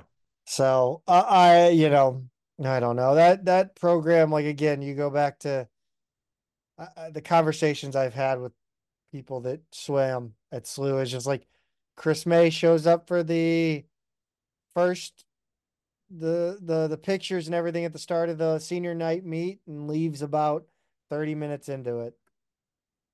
Yeah. They get no love. None. Yeah, that's gonna do it. If you're still with us, holy shit, what are you doing? Yeah, thank you all so much for listening. Seriously. Pete, any last words? Just the usual. Go Bills. Bills.